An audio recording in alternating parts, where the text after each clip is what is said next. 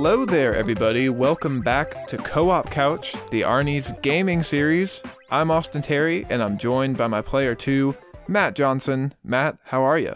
I'm doing well, Austin. This is pretty exciting. This show, even though it's been a month since we put out our first episode, it's still in its infancy, if you will. It's only our second episode, monthly series, so I'm excited to talk about some games today. What about you? I'm excited too. It's fun. We're playing with some new things for the format, so I'm excited to see what the final product of this show is going to look like as we continue to tweak it. Yeah, well, speaking of that, how about you tell the people out there what exactly this show is and what they can expect? Yeah, so this is Co-op Couch. This is our monthly gaming show. This is a show under the Arnie's umbrella, if you will, where Matt and I just dedicate this entire hour to talk only and solely about gaming. This is our place where we just come to talk about games. Whenever we started this podcast originally, the whole concept was we'll finally have a place to talk about everything, movies, TV, games, and everything in between. And as we kind of went on, we were like, I think we might be neglecting the game side, so this is just perfect for us. It's just once a month, we come here, and it's all games for an hour. Or less, or more, we'll see. Well, on today's episode of Co-op Couch, we are going to be breaking down some of our personal favorite levels in gaming. But first, Matt, we have a new segment to launch this week. That's right, a brand new segment. This may only be our second episode of Co-op Couch ever, but we're already bringing all the new segments to you. We figured, hey, it's a monthly show, so why not, at the beginning of every episode, highlight the biggest gaming news of the month? So this is going to be a lot of fun. We're only going to do a few per show. I mean, who knows? If we get to the summer and they just can't stop throwing the news out there, maybe it'll turn into a full episode. We'll have to see what happens. But for now, we just have a few highlights for you. So make sure, by the way, let us know on Instagram at The Arnies what news stories were your favorites of the month and what you wish we had included. So without further ado, let's get into the big gaming news for February 2021. All right, so the first little bit of news that I have here is a movie I didn't even know was happening, but Jack Black apparently is joining Jamie Lee Curtis, Kevin Hart, and Cate Blanchett in a Borderlands movie. The movie is being directed by Eli Roth and written by Chernobyl writer Craig Mazin. Yeah, the cast itself isn't too out there, I guess, but the team behind it seems odd. I mean, Eli Roth, known for his crazy, gory, violent movies for the most part, stuff like Hostel. But yeah, it's a weird team, and Craig Mazin of Chernobyl, also weird. Maybe he's a fan of this IP, who the hell knows, but cool team behind the scenes, no doubt. But yeah, let's focus on the cast here. I mean, not only is Jack Black in this, but he is going to be the voice of Claptrap, a very iconic and, dare I say, annoying character from Borderlands. So I think Jack Black will bring some fun to that character. And the rest of the cast is awesome. So I mean, Austin, what do you think of this project and how it's shaping up so far? Yeah, the cast is interesting. Jack Black and Kevin Hart, I guess, just must have formed a pretty big friendship on Jumanji because they've done a couple of projects together now. Jamie Lee Curtis is the name that surprises me the most. I did not expect to see her in any type of video game movie, I don't think. Yeah, for me, and kind of the same reasoning that you just gave, but it's what I would apply to Cate Blanchett. I was surprised to hear that she was joining this, obviously. She's done some fun roles before. I mean, she's been in huge franchises like Lord of the Rings and Thor Ragnarok, but seeing her name pop up, kind of interesting. So who knows? Maybe that's a sign of a good script. Maybe that's me being too hopeful, but maybe they heard the pitch or they saw the script and was like, hey, who cares if this is a video game movie that don't have great track records, but this could actually be a cool project based on what they know and we don't. So that's kind of what I'm hoping for. Yeah, so we don't know too much about the story, but the brief details I was able to find is the movie is actually going to focus on Lilith, who has been imprisoned in an Atlas Corporation space prison, and she is going to be given the chance to earn her freedom by rescuing the Atlas Corporation CEO's daughter, Tina. Makes sense. Yeah, so it sounds like they're kind of just picking and choosing some cool elements from the game series as a whole. Obviously, Kevin Hart, I know, is playing Roland, so it sounds like they are taking that core cast from Borderlands 1 primarily, but again, they're kind of picking and choosing stuff from the franchise it sounds like that they want to add. I'm excited about it. Again, I mean, the cast so far and the team behind the scenes is pretty exciting, so I'm actually going to look forward to future news about this. And Austin, I know it's not Borderlands 1, it's more Borderlands 2, but fan casting, Handsome Jack, any ideas? Oh, I didn't even think about that. Maybe this is too on the nose, but I could see a good McConaughey as Handsome Jack, I think. Ooh. I think that could be kind of fun. I like it when he does villain roles, and he kind of halfway did the villain in The Gentleman, and I think he kind of knocked it out of the park. So yeah, I think I'm going to double down on McConaughey for my fan casting. I like that pick. I think I might go, maybe it's a bit more traditional, but I think I might go John Hamm. Ooh, I like that too, especially after his kind of business-like acumen in Mad Men. I could see that. That could yes, work. he needs to bring that to the role. That's what we need from Handsome Jack, his Mad Men experience. Perfect. I guess I'm cautiously optimistic about this one. We still have yet to, have a fantastic video game movie. There's always a disconnect, it seems like, when they try to bring it to the big screen. So we'll just have to see if this one works out. Yeah, video game movies are weird. I think we've gotten some that are really fun, but yeah, I haven't seen one that's like actually great or anything. Still, I've said it up in the show before, but I think the best adaptation is still the anime Castlevania on Netflix. As for live action, Sonic was fun, but it certainly wasn't great or anything. So who knows? Maybe this will be it, because call me crazy, I'm not holding out hope for Tom Holland and Mark Wahlberg's Uncharted this year. I also don't have a whole lot of hope for that one either, but who knows? Maybe we'll be surprised. Well, Austin, yes, while live action video game movie adaptations may still be out of reach from being great or even good, again, maybe I'm cautiously optimistic, maybe even too optimistic here, but there is an adaptation, while not a movie, it's a TV show. Maybe it'll be the first great one? I mean, we're hearing more about The Last of Us on HBO. That is HBO, Austin. We know that much. And Craig Mazin, who's writing Borderlands, is also going to be here writing, executive producing, I think also the co-creator, along with Neil Druckmann, of The Last of Us TV show that we now know is starring Pedro Pascal as Joel and Bella Ramsey as Ellie. What do we think, Austin? I'm excited. I love both of these castings. Bella Ramsey, obviously, of Game of Thrones fame. Pedro Pascal, you name it. Wonder Woman 84 fame, The Mandalorian fame. And Game of Thrones. Oh, yeah, you're right. I know. And Game of Thrones as well. Wow, I keep forgetting he was in Game of Thrones. Me too. But yeah, these castings, I think, are perfect, and I cannot wait to see what HBO does with this IP. There's just so much to say. We really don't know much beyond kind of Druckmann's involvement. Obviously, they want him, who had a huge part in creating the games and writing them as well, to come over here and do the same thing for this show, along with Craig Mazin, who we should also know has a relationship with HBO because he was kind of the mastermind behind the brilliant series Chernobyl. So it's an exciting team, kind of like we talked about with Borderlands, but maybe it's because I have more of a fondness for The Last of Us that I have more of a hope here. Again, maybe it's misplaced, but I guess the first question we should ask ourselves, Austin, is do we think it's going to be a pretty standard adaptation of The Last of Us 1, or are we going to expect lots of differences? I mean, what's this going to be? I don't think there's going to be too many differences. I think from what I've read and rumors I've seen is they are kind of heavily leaning into the story from The Last of Us Part 1. However, I still think they will try to do something new just to surprise fans. I don't think they want it to be completely predictable. I'm just curious to see how far they'll stray from the game itself. Yeah, and obviously when they made Last of Us 1 back in 2013, there was no ideas for a sequel until either afterwards or later in development based on stories they've told. So, do you think there's a chance that this miniseries, season 1, whatever the hell they're going to call it, will they kind of put stuff in there that would plant the seeds for a season 2? I guess what I'm saying, for example, is do we get a scene in this season that kind of sets up who the doctor is at the end of The Last of Us 1? Do we see an Abby type character that sets up for a season 2? Do you know what I'm saying? Are they going to try and set up to do The Last of Us 2? Are they going to adapt that as well in some way?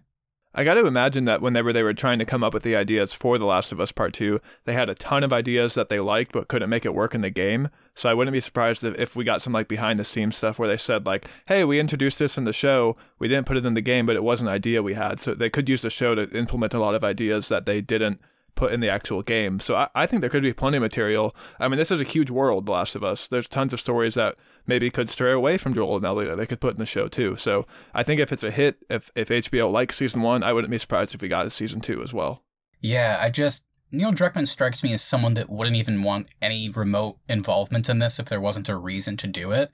And the big trouble with video game adaptations is the whole reason we love video games is the interactivity that the player has. You have agency in the story and just moving through the action, whereas when you're watching something, it's so passive. So if it's just going to be a straight adaptation of the game, then what's the point? Just watching Joel and Ellie go through the motions that we already know, and we have no agency as the player. So there must be a reason that they're doing this, I feel like. So I agree with you. Like you, I'm way more hopeful and faithful in the team behind this one than I am for other video game type things that try to make it to TV or movies. I think it could be misplaced, but I have seen interviews with Neil Druckmann where he like says his process for video game writing is basically to think of it as a show. So I think he kind of already has that mindset when he's making stuff. So the fact that he's involved with the show gives me a lot of hope, and I can't wait to see what they do. And again, I know it's an easy thing to say. People say it all the time, but HBO just has such a pedigree at this point that the fact that they're investing time and money into this to create another flagship miniseries or season-long show, whatever they're going to do, is a big deal. And it's worth noting because they usually do it. I feel like most HBO shows are at least solid. I mean, there's very few that are bad, so it gives me hope. We cannot forget, though, Ubisoft was involved with the production of the Assassin's Creed movie, and that movie was trash. So no matter who gets involved, it seems like it's always impossible to make good video game transitions, but we'll see what happens. God, I hope that Netflix Assassin's Creed show is even remotely better than that movie we had to sit through. That was bad. Well, Austin, we are excited for The Last of Us, there's no doubt. So we've talked about 2 video game adaptations so far. But should we talk about just some straight video game news? Let's do it. What do you got for me? This one was kind of interesting to me. I guess there is news in this, but I'm going to pose it as a question to you and the audience out there. So I'm curious, was Jedi Fallen Order a first step? Are narrative Star Wars games back? Of course, we have Battlefront, we have Star Wars Squadrons, we have all the multiplayer games. Knights of the Old Republic revival is happening, and apparently Ubisoft, that you just mentioned, is also developing a narrative-based Star Wars project as well. So we kind of found out those bits of news this month, and we can't really talk too much about it. I mean, it's exciting, so I just thought I would pose this to you, and we can just discuss real quick. What would we want to see from like an Ubisoft narrative Star Wars game? What could that look like? I don't know if I have a great answer for what I do want to see. However, I do have something I do not want to see. I do not want to see any Tatooine in any future Star Wars games. We've gotten a lot of Tatooine over the years, so I agree with you.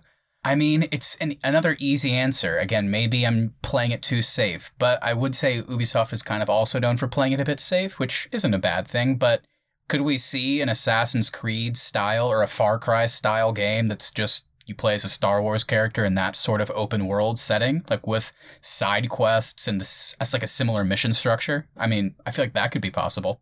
I'd be totally interested in that. I mean, Fallen Order was kind of open world, not in the sense that like the Assassin's Creeds are, but to have like an Assassin's Creed type open world sprawling Star Wars game would be awesome, and I would be totally down for that. And Ubisoft is great at creating those worlds, so I would not be surprised at all if the Star Wars game that Ubisoft is making is open world. Yeah, I could definitely see that. And again, Knights of the Old Republic, more of a traditional RPG. They're a bit out of date now whenever you go back and play those classic BioWare games, but I think they're going to try and give us something that will be more up to the times, maybe a la Final Fantasy VII Remake, kind of changing up the gameplay in that way. But I do think it will be more of a Mass Effect style Star Wars game like the old one. So that could be cool too. I know we kind of already get this from Battlefront. Would you be interested in a clone trooper shooter built from the ground up with the single player focus in mind? I mean, I guess we've kind of gotten stuff like that before, but you're right. It's very rarely single player focused. I think it could be cool. I think any way to kind of humanize characters in Star Wars is always something I'm excited about. Stormtroopers over the years have certainly, I think, needed that treatment.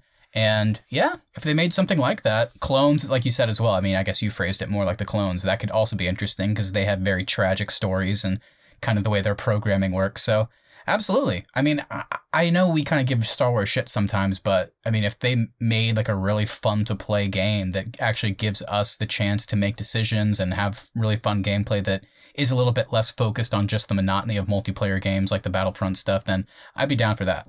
Okay, so that is the 3 news stories that we found the most interesting for the month of February. Go ahead, let us know on Instagram at The Arnies what news stories are some of your favorites this month, and if there were anything that you wish we had included. And for now, Matt, let's get into the main topic of this month's show, our favorite levels in gaming.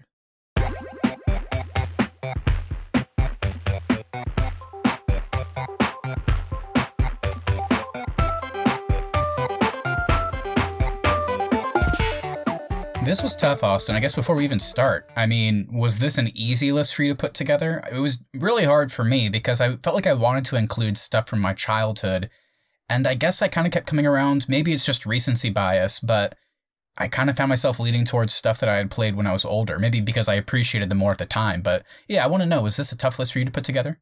It was tough for me to compile 3. I had one for sure in my mind that I was already kind of thinking about, and that's kind of what sparked the idea for this episode. and then coming up with 2 more was kind of hard just to fill out content. But I think we have a great list here. I'm excited to talk about the 6 that we've selected. Me too. I'm excited. So the first one I'm going to talk about, I don't actually have too much to say, because the reason I love it is mostly for the gameplay side of it, which I know sounds stupid. It's a video game, so I should have a lot to say, but let me just get into it. So one of my favorite levels is from Dishonored 2, and it is the Clockwork Mansion. Now, Austin, you played a little bit of Dishonored. I know you weren't able to get into it, but let me tell you about what this level is. Maybe it'll pique your interest, and I know you won't play it because you'd have to play the first one and then the second one, but maybe someone can appreciate this. So Dishonored 2 has 2 really cool levels. It's pretty standard fare, it's like the first one. You get these kind of huge areas. You can be stealthy, you can be kind of out front and aggressive with your gameplay, whatever. But there's 2 standouts. One of them is this level later in the game where you're in this house and you're trying to find your targets, and it's an item you get only in this level. And it basically allows you, like, this place you're in is very run down and decrepit. And it's an item that basically lets you look through a lens, and you get to kind of like see how it looked years and years ago. So you're basically solving puzzles in the past to affect the future where you are, and you can kind of move around the level like that. Oh, like the detective vision in the Arkham games? Kind of, yeah. I mean, it's the same concept with the way you use it. It's just that it's so cool being in the present day, and basically you'll come up to a door and it's like, well, how the fuck do I get through this? And then you look through the lens and it shows you're basically in a rundown house. When you look through the lens, you're in the middle of a party from years and years ago, and there's all these people running around. So it allows you to solve puzzles. And then whenever you take the lens off, once you do, the passage is clear and you can keep going to find your target or whatever you're trying to do. But there's a level called the Clockwork Mansion pretty early in the game. And it's what kind of got me hooked, because I was playing and I was like, I'm liking this game. I'm having fun. But this level is obviously a mansion based on the descriptor. You're looking for your target. You also have side missions to save an old friend, all that good stuff. But once you go in, it's just the way they design. I mean, the level design here is some of the best I've ever seen. The mansion kind of presents itself as pretty run-of-the-mill. It's like, oh, it looks beautiful, but it's almost like a movie set, like a secret movie set. Things move around. Like, you'll pull levers, you'll press buttons, you'll just walk through doors, and the entire room will just start shifting around you. And sometimes you can literally like go behind the scenes in a way. Like if you see like a platform raising and stuff starting to turn, you see like a little way through, you can like drop down, and now you're like, oh, I'm like in a movie set, like behind like a green screen in a way. It's like you're in a set. It's like, this is so weird. So aren't there like destructible walls or like mirrors in this level that you can break, and then it like lets you into the like bowels of the mansion? Exactly. That's a good way to put it. That's what I was trying to kind of say is you can move throughout the mansion. It's this beautiful mansion, but there's also ways to kind of get behind the walls into the bowels, as you put it. And it's one of the ways you can kind of be a bit more stealthy throughout the level. And there's one point where if you pull a lever, it like moves things around and it's an empty room. But then if you pull a lever, all these enemies come up that activate and kind of can break your stealth. And even when you're not like behind stuff, like in the bowels, like you can still kind of move the rooms around to solve puzzles, give you access to windows, it lets you outside, it lets you maybe find a vent that takes you under the mansion, that lets you kind of show up under your target, for example. So it's just some of like the best level design I've ever seen. And it feels like they constructed a level that was so conducive to the Dishonored gameplay. Even if you are playing a bit more guns a-blazing, it's just so much fun. And I remember whenever I was initially playing this game, I replayed this level maybe 3 or 4 times and just played it completely differently. And every single time I found a new room or new area by just moving around and trying to find different little clues or hints or collectibles or other ways to solve the side quests or main missions. So it just is one of the most like efficient, effective, most fun levels I've played in so long. In order so I could like visualize what you were going to be talking about, I went and watched a gameplay clip of this level because I've never played it, and it looks so cool the way the levels like adjust in on itself whenever you try to reorganize some of the rooms. Yeah, and then it just gets all the more haunting whenever you have to make your way out, basically. Just whenever people are a bit more aware of your presence, you have to be almost more careful, be more aware of some maybe secret exits, stuff like that. So they really just nailed it with this one. Can you get lost in the mansion on your way out? Like if you don't remember the path you took? You can get lost going in. You can hit a wrong button, end up in a weird like angle in a room, and it's like, how the fuck did I get here? And then you get confused about how you ended up there in the first place, or you move to the next room and it's a dead end. You come back and then, how did I get to this? How did I get to that room before this? So yeah, it can get very daunting, especially when there's enemies around looking for you. So yeah, you got to be a bit careful with this one. Definitely take some notes if you're going to try this level out. You might want to leave some breadcrumbs as well. Okay, well, my first favorite level here, I don't think requires any note-taking, but one of the most memorable levels that I've played in a game is in Mass Effect 2, and it is Tali's loyalty mission, and it is specifically when you choose to bring Legion along. So this mission finds you escorting Tali back to the Quarian migrant fleet to stand trial after being accused of endangering the fleet by working with Geth technology. So Matt, I know you're a huge fan of Mass Effect 2. Have you ever played this mission and chosen Legion to be your companion? I did. I think the last time I played through was the first time I ever brought Legion along. It just never even occurred to me. And part of me maybe was too scared to. I was like, what's that going to mean if I do that? Like, will the game even allow me to? But the most recent playthrough, which must have been in the last 2 years, I did bring Legion along. And while I can't remember all of the details, which I'm glad you're going to kind of remind me, it definitely was the most memorable that mission has ever been. Because that one was always cool, but there was always other standouts to me. But that one, bringing Legion along, just that little change to your party member, definitely elevated this one by a long shot. Yeah, I'm glad you brought that up, because I think I did this on like my second or third playthrough of this game, and it was like a joke in my head. I was like, oh, I wonder if I get to that Tali mission, I wonder what happens if I bring Legion. And like you said, I fully expected either like the game to stop me or like Tali to be like, hey, you can't bring Legion. And I was shocked to find out how much it actually changes the opening dynamic of this level. I was not expecting for it to open up brand new dialogue trees. Doing this really made me feel like I had just like unlocked like exclusive content of the game in a way. No, it's so cool. I mean, that's just one of the cool things about Mass Effect. I mean, there's already so many different hundreds and thousands probably options that any player can get whenever they're moving through these games for the first time. And the idea that there's this whole other, just completely different set of dialogue options that you can unlock just by bringing one different party member is so weird to me. It reminds me of whenever I played through Mass Effect 3 for the first time. I was just so excited to play it, and I had like the standard edition of it, so I wasn't bothering with any DLC at first, which I should have because I had access to this one. So I played through the entire game without Javik, who's this character, this Prothean that you can unlock from doing an Eden Prime mission. And whenever I played through it again the next time, I unlocked him and I was like, oh, he's kind of cool. He's not like my favorite to use combat-wise or anything. But then when you start bringing him along, he really explains almost like the whole point of the game, like the whole relationship with the Reapers had with the Protheans and how that's affecting the Reapers' relationships with you. And he knows all this information as he went through it. And it made me go, how can I even enjoy this game in the future without ever bringing him along? So it's the same thing here. It's like the Tali mission's cool and it's a different style of mission with the whole almost like courtroom setting, but you're so right. It's like, this is just one of the best missions in the series if you bring Legion along. And it kind of endeared me to Legion because similar to Javik, I liked Legion as a character, but I never was really enthusiastic about bringing him along because he wasn't my favorite to use combat-wise or power set-wise, and it kind of made me rethink Mass Effect. It's like, that's not always important because you can get so many different dialogue options with that, so it's kind of worth it to experiment a little bit. That's kind of the mind-blowing thing to me about this is, and like what you said too, like, they recorded entire lines and hours of dialogue, and some players may never even hear it. Like, you can play this whole game and never get some of this stuff. It's just crazy the amount of detail that they put into these types of decisions, and bringing Legion along, like you said, really, for me, it makes me feel like I can only ever do this mission with Legion whenever I decide to replay in the future. Mm-hmm. And it doesn't really change the overall gameplay or outcome of the mission, but it does completely kind of change the dynamic of the beginning. Almost immediately, the mission feels different. If you choose to bring any of your other squad mates along, you're kind of welcomed onto the Quarian ship pretty openly. But if you show up at Legion, immediately you walk on board and the Quarian soldiers have their guns drawn on you and tell you that they're not letting a Geth come on this ship.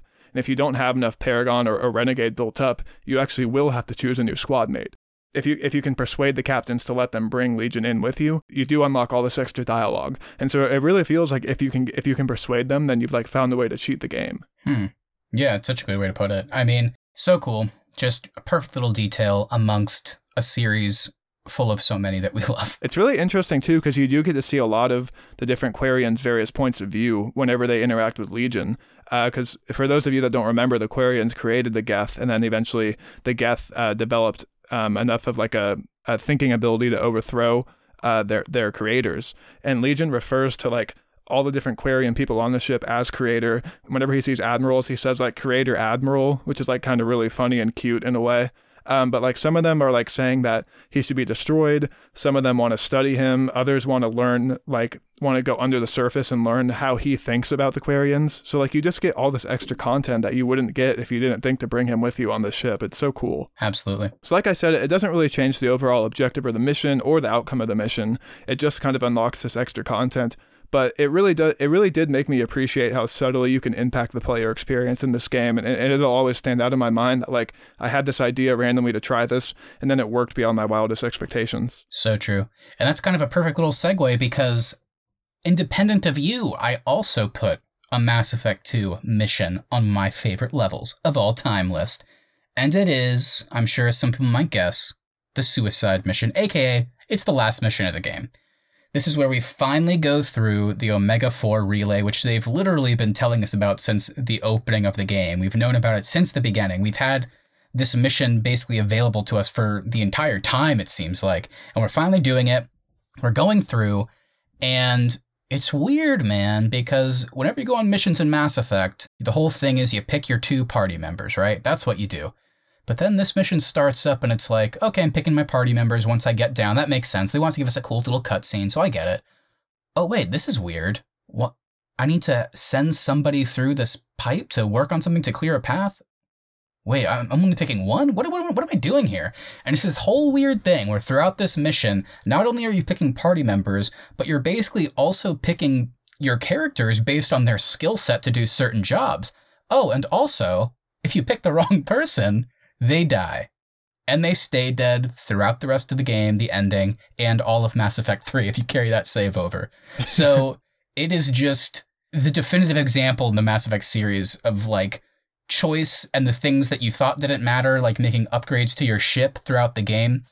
It turns out if you didn't do that, you're probably wondering, why should I? But if you don't, then your characters will die during the initial kind of flying through the relay, and it's just such an amazing package. And it kind of also, kind of going off of your last level, Austin, it wants you as the player to have done the loyalty missions, because your characters are more likely to succeed and survive if you do all of those and they feel more of a loyalty and just closeness to Shepard. So it kind of just ties everything together. It's crazy. And they're more likely to trust your plan, too, in this mission. Mm-hmm, exactly. Great point. Which is very important for some of your party members like Miranda and Jacob, who are Cerberus. So it is kind of, you are always starting off on a weird footing with them. So it's important to do those missions to ensure they survive. And tell me about like the first time you did this, Austin. Did you lose anybody? Do you remember? First time I did this, I actually lost Legion because I didn't know that there's a scene earlier before you do the suicide mission where some members of your crew get kidnapped.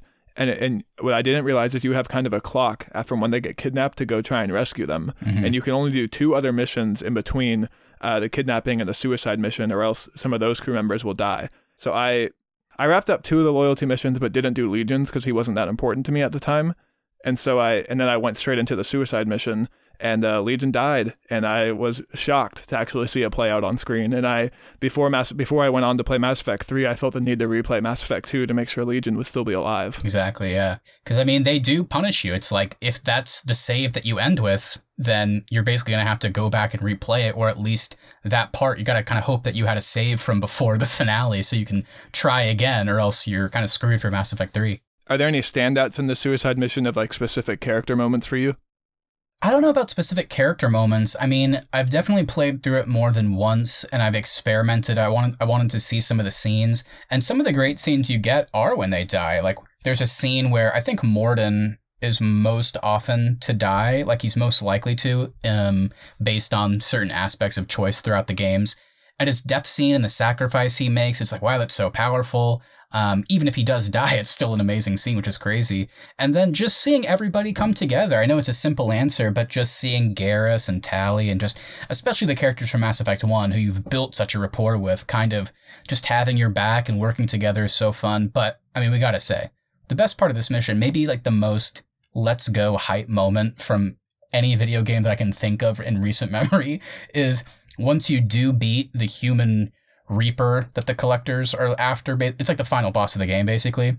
you take a big fall and you wake up and just the music swells and you and your remaining party members, which, by the way, you can lose all of them potentially, but it's you and whoever's remaining. It's just the music starts to swell and you're literally sprinting while this place is coming down. And that final slow-mo shot of jumping to the Normandy, hoping you have crew members left alive to catch you and then flying off.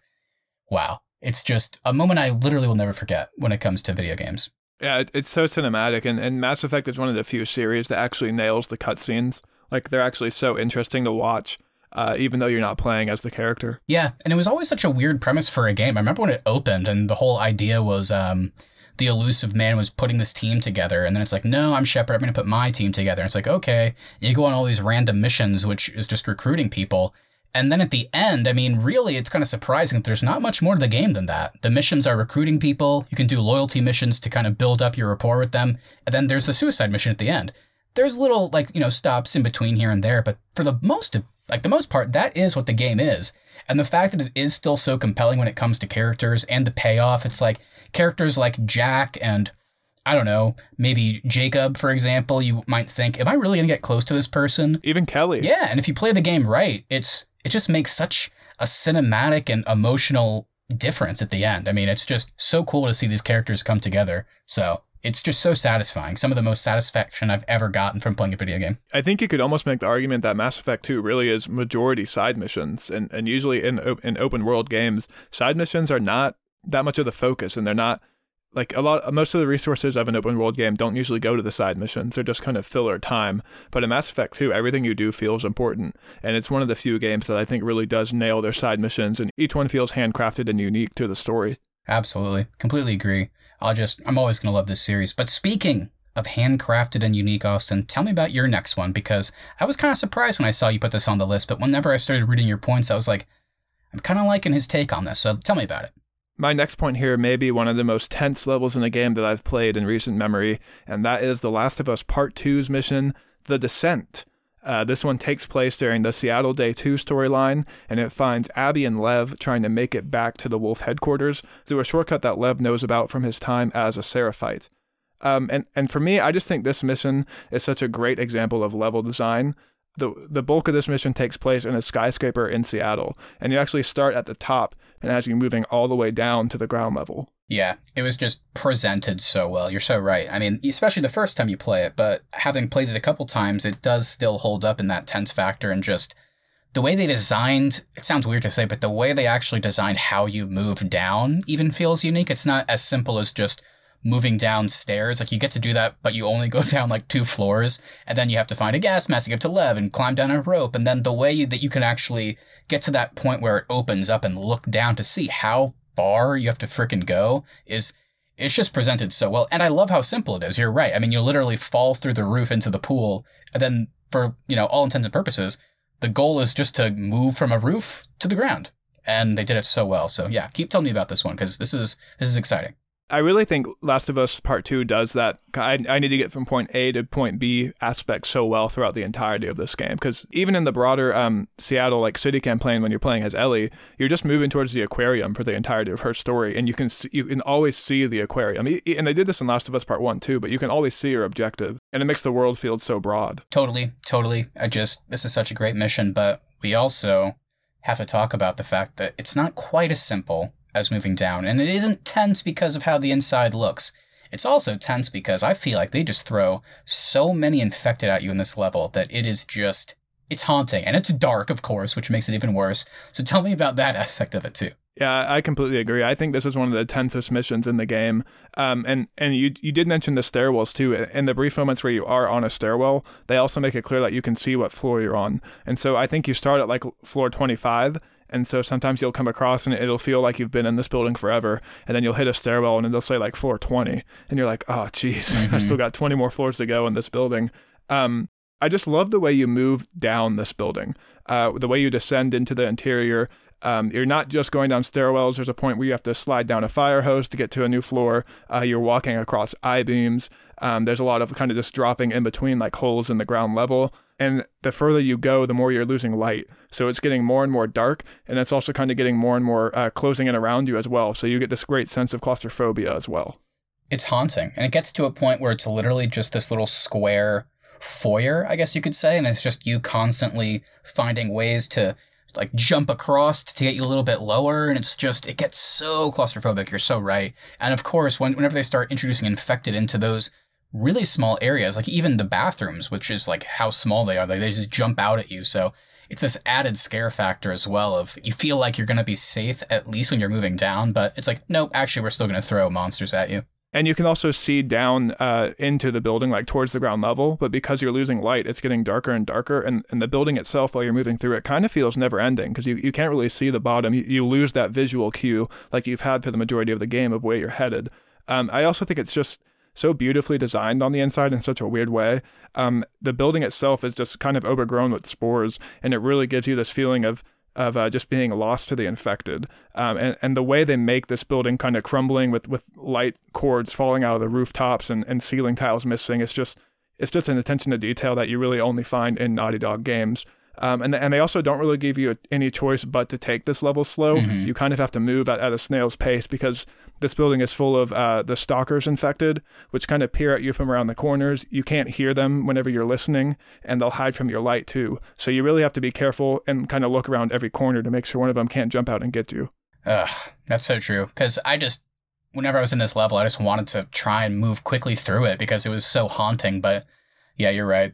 I think they purposely designed it so you have no option but to just move so slow, be careful, even in like the freaking traversal aspect of it. If you're not careful, you'll fall down a chasm. So they made this one pretty damn scary. And they also make it to where you can hear the infected through like across multiple levels of the building because it's so broken. It always leaves you with this feeling of being trapped inside the skyscraper as well. I just think they really nailed the creepiness and tenseness of the atmosphere that you're supposed to feel. And then also the whole time you're moving down, Abby's constantly commenting to Lev, like, I hate this building. This is like the worst decision we've made. And so just her dialogue also kind of adds to the sense of dread being in this building. Just really a knockout of a level. So good. So good. I always kind of like key in on one experience from a game when I think about it. And every time I think about The Last of Us Part 2, it's usually this level. Same thing with Mass Effect 2, the suicide mission for me. It's just, you got to key into something. There's something that will never leave you. And yeah, I think I'm right there with you. I don't think I would have thought that going into this conversation, but thinking back to the first time I played, I really do think for a long time I will remember the way they presented that skyscraper mission and just descending it like you said. So it's pretty damn memorable in a really freaking memorable game. So that's pretty high praise, I feel like. Yeah, I completely agree. And why don't you move us along here, Matt? What is your next favorite level? So this one's going to be really quick. I'm not putting this one on here for gameplay or level design or anything like that, which probably should be expected for this conversation. But you know what? I thought it might be fun to put something on this list for pure shock factor alone. And what better example than BioShock Infinite's level Sea of Doors, which once again is also, I guess you could just call it the last level of the game. So you're telling me that this game, I'm going to play through the whole fucking thing, and there's no connection to Rapture and BioShock 1? Really? I don't like that. I don't like that at all. Oh, wait. I get to the end. I beat the boss. The screen goes white, Austin. The screen goes white. And where am I when the screen comes back up? Not Columbia. Not the city in the sky. Are you in Rapture? I'm in Rapture. You are back underwater again. And this whole mission basically, it ties the game together so beautifully, and it also connects it to the larger BioShock world. And it's basically just telling you, it's answering all these little it's kind of like Lost in a way. Lost was always so good at giving you just little random things. It's like, what was the point of that? And then somehow by the end, or just as seasons go on, they somehow answer these little seemingly meaningless things. And it's the same thing here. You basically find out that this character that you've been escorting a la Joel and Ellie from The Last of Us is actually your daughter. And you find out that your whole reason for being there was not what you thought. And people have been messing with you. Oh, and also on top of that, the main villain of the game is actually a future version of you from an alternate timeline. And it's just so crazy, man. They introduced this aspect of Booker DeWitt, the main character. He felt really guilty about his actions and his sins during the Battle of Wounded Knee. So he goes to get baptized, essentially, to wipe away his debt, wipe away his sins. And he is reborn in that timeline as a character named Comstock, who ends up being the main villain of the game as you're playing through it. So the character that you're with, who's revealed to be your daughter, basically tells you, hey, to get rid of this, we need to wipe that character from all timelines, because in all the timelines he creates Columbia and he ruins the lives of so many people. And so basically Booker opts to kill himself, and he's drowned where he was baptized, preventing that from ever happening. So it's just so cool to me. I just loved how they tied everything together. I love that they connected it to Rapture and BioShock 1, and they really connected a lot of themes from BioShock 1 as well into this game. So it was just, I'll never forget it. And we've talked a lot in this episode about things that we'll never forget as we're playing through a game for the first time.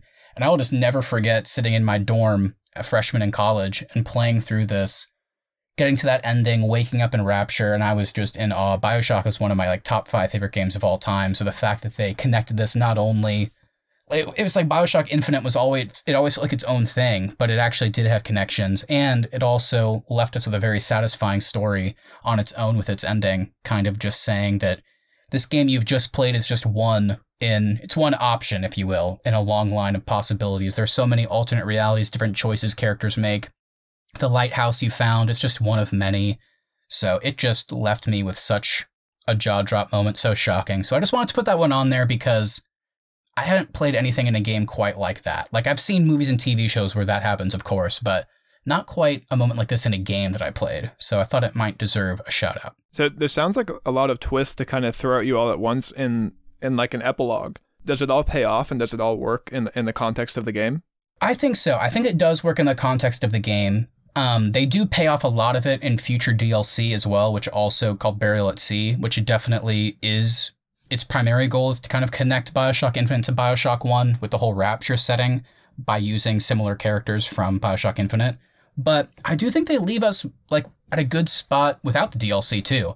I feel like Booker is such an interesting character, and kind of giving him this send-off that is both sacrificial for his newfound daughter and also noble in the sense that he's ridding the world of his villainous future self that got baptized and kind of chose to kind of take on a new persona that was guilt-free, and what that led to, racism and just this desire to rule. So it's great character stuff, and it's so well presented. I mean, it's just beautifully presented as well, how they move through this epilogue, as you put it. It's kind of this weird montage in a way, and how Elizabeth, the character, you're always been in the game, you've been the one leading her, and she's one leading you through. She knows the answers now. She found everything out, and she's kind of walking you through how this works. And it is just such a change of pace. It is a lot at once, like you said, but I think after spending a lot of hours playing the first few BioShock games, while it may be a lot at once, it does feel extremely satisfying. Does she kind of hint that she knows the answers while you're playing through the main game, while you're leading her? I don't think so. I think it takes getting to the end to find that stuff out. That's kind of the cool thing. She kind of finds it out at the end and is kind of walking you through it, kind of trying to understand it herself, because she's finding out at the same time as you. She didn't know that Booker was her dad throughout the game and is finding that out. And yeah, so it's just, I think the presentation and voice acting from Troy Baker and Courtney Draper also just leads it to be so satisfying. I mean, if I went back and played it, I don't know if it would still work. I admit that, but I wanted to put it on this list because I don't know. Certainly since then, there's not been a more shocking moment to me. And maybe it's because I was young, but that is kind of, what the list is about. It's just about how you felt at the time as well. So I wanted to include it for that reason. Can't fault you for that. So, that takes your breath away while you're playing is the whole point of gaming, I think. Hell yeah. Okay, so my next one here, and this will be our last point to kind of close out the show. I think mine will be kind of quick as well, but how can you not talk about a favorite levels in gaming without bringing up All Gillied Up from Call of Duty Modern Warfare 1? This is kind of the flashback mission where you play as Captain Price. Him and his commanding officer, Macmillan, are on a mission to assassinate the villain, Zakhaev.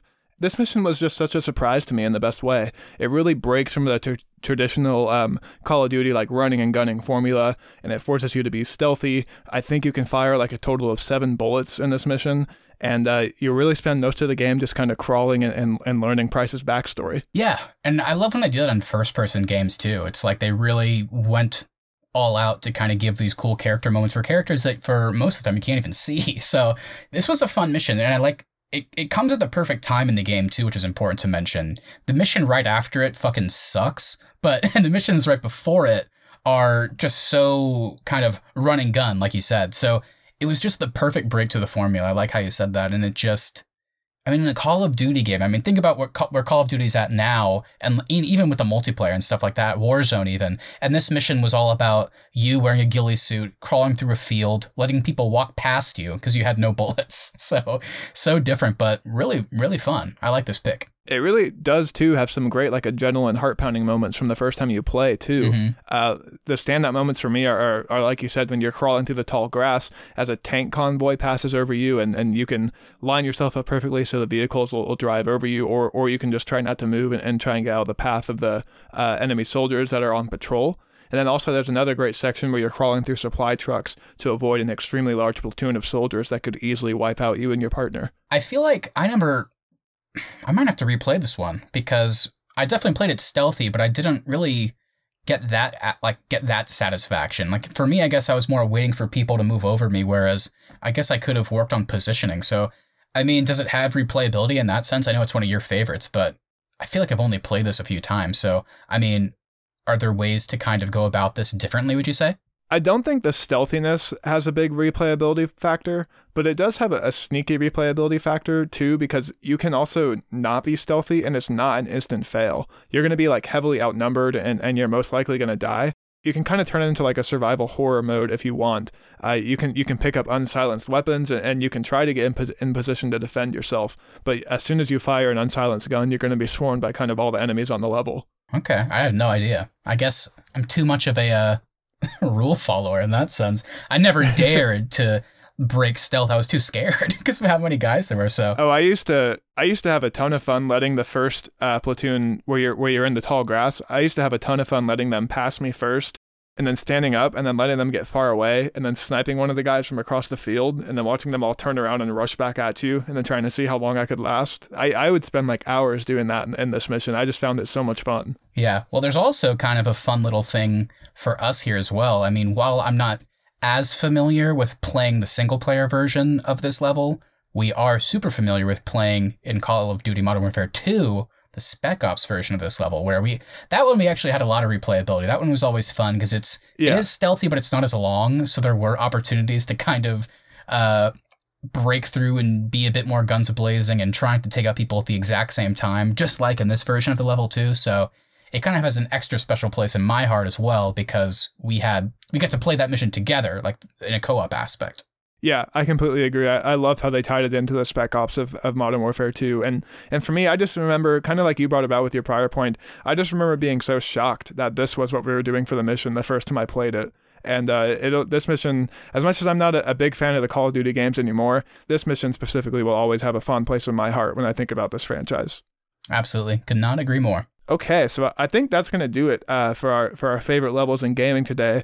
But Matt, we did get some good Mass Effect talk in there. We did. I don't know if you've seen this yet, but this is kind of hot off the press as the day that we're recording this. Ooh. But Henry Cavill just teased on Instagram that he has a secret project in the works, and some internet sleuths have figured out that it is Mass Effect related. Ooh, I like that.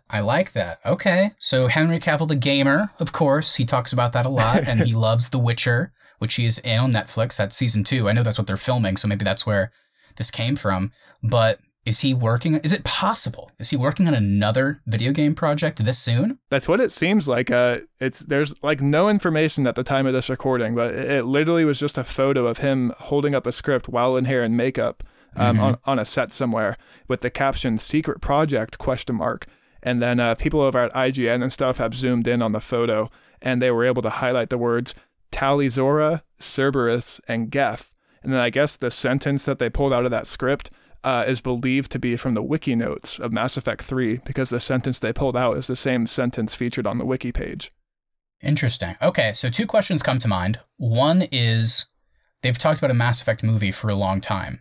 So maybe they're doing a movie or a series or something, and he's going to play Shepard, or, I mean, I guess that's my first question. If they did a movie or a series, would you want him to play Shepard, or would you want him to voice a character or play somebody else? I don't know, because I would feel bad if they did a series and he played Shepard, and then all the people that play as FemShep miss out on that experience. That's the problem. But I know if they do a show, they're gonna have to pick one side. So I don't know, but I could totally see him as a Shepard for sure. It'd be kind of cool if they just like swapped genders like between episodes. Yeah, if they did a show, I guess they could swap out like every other episode or something. Or I don't know, they could do something where it's not Shepard, and then it's just a different character, and maybe they also have a female like a co-captain role type thing where they're just co-captains. They could do something like that to appease fans, which I think would be cool. Here's my other question, though. I mean, I feel like for most actors of his like notoriety and caliber and just A-list status, this wouldn't seem possible.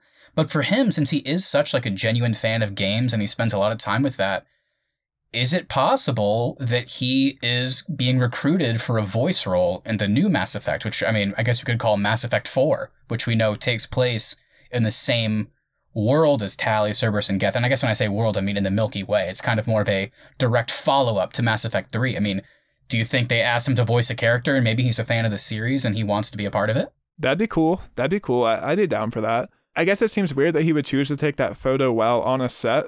You know what I mean? Like, if he's just voice acting, like, it kind of seems like he's teasing like a live action deal. Just the fact that he chose to take that photo while in hair and makeup for a live action show. It's true. I don't know. Yeah, I don't know what they could do if they did like a Mass Effect live action, because it is so true. Like you said, there's so much choice that goes into even starting out in Mass Effect, creating your character. So you are starting off on a weird foot if you just cast a dude, even if it's Henry Cavill. And it's like so many people love playing as FemShep. So it's a tough call if they're just going to adapt it straight. And then you're also just going to piss people off by making different choices than they did.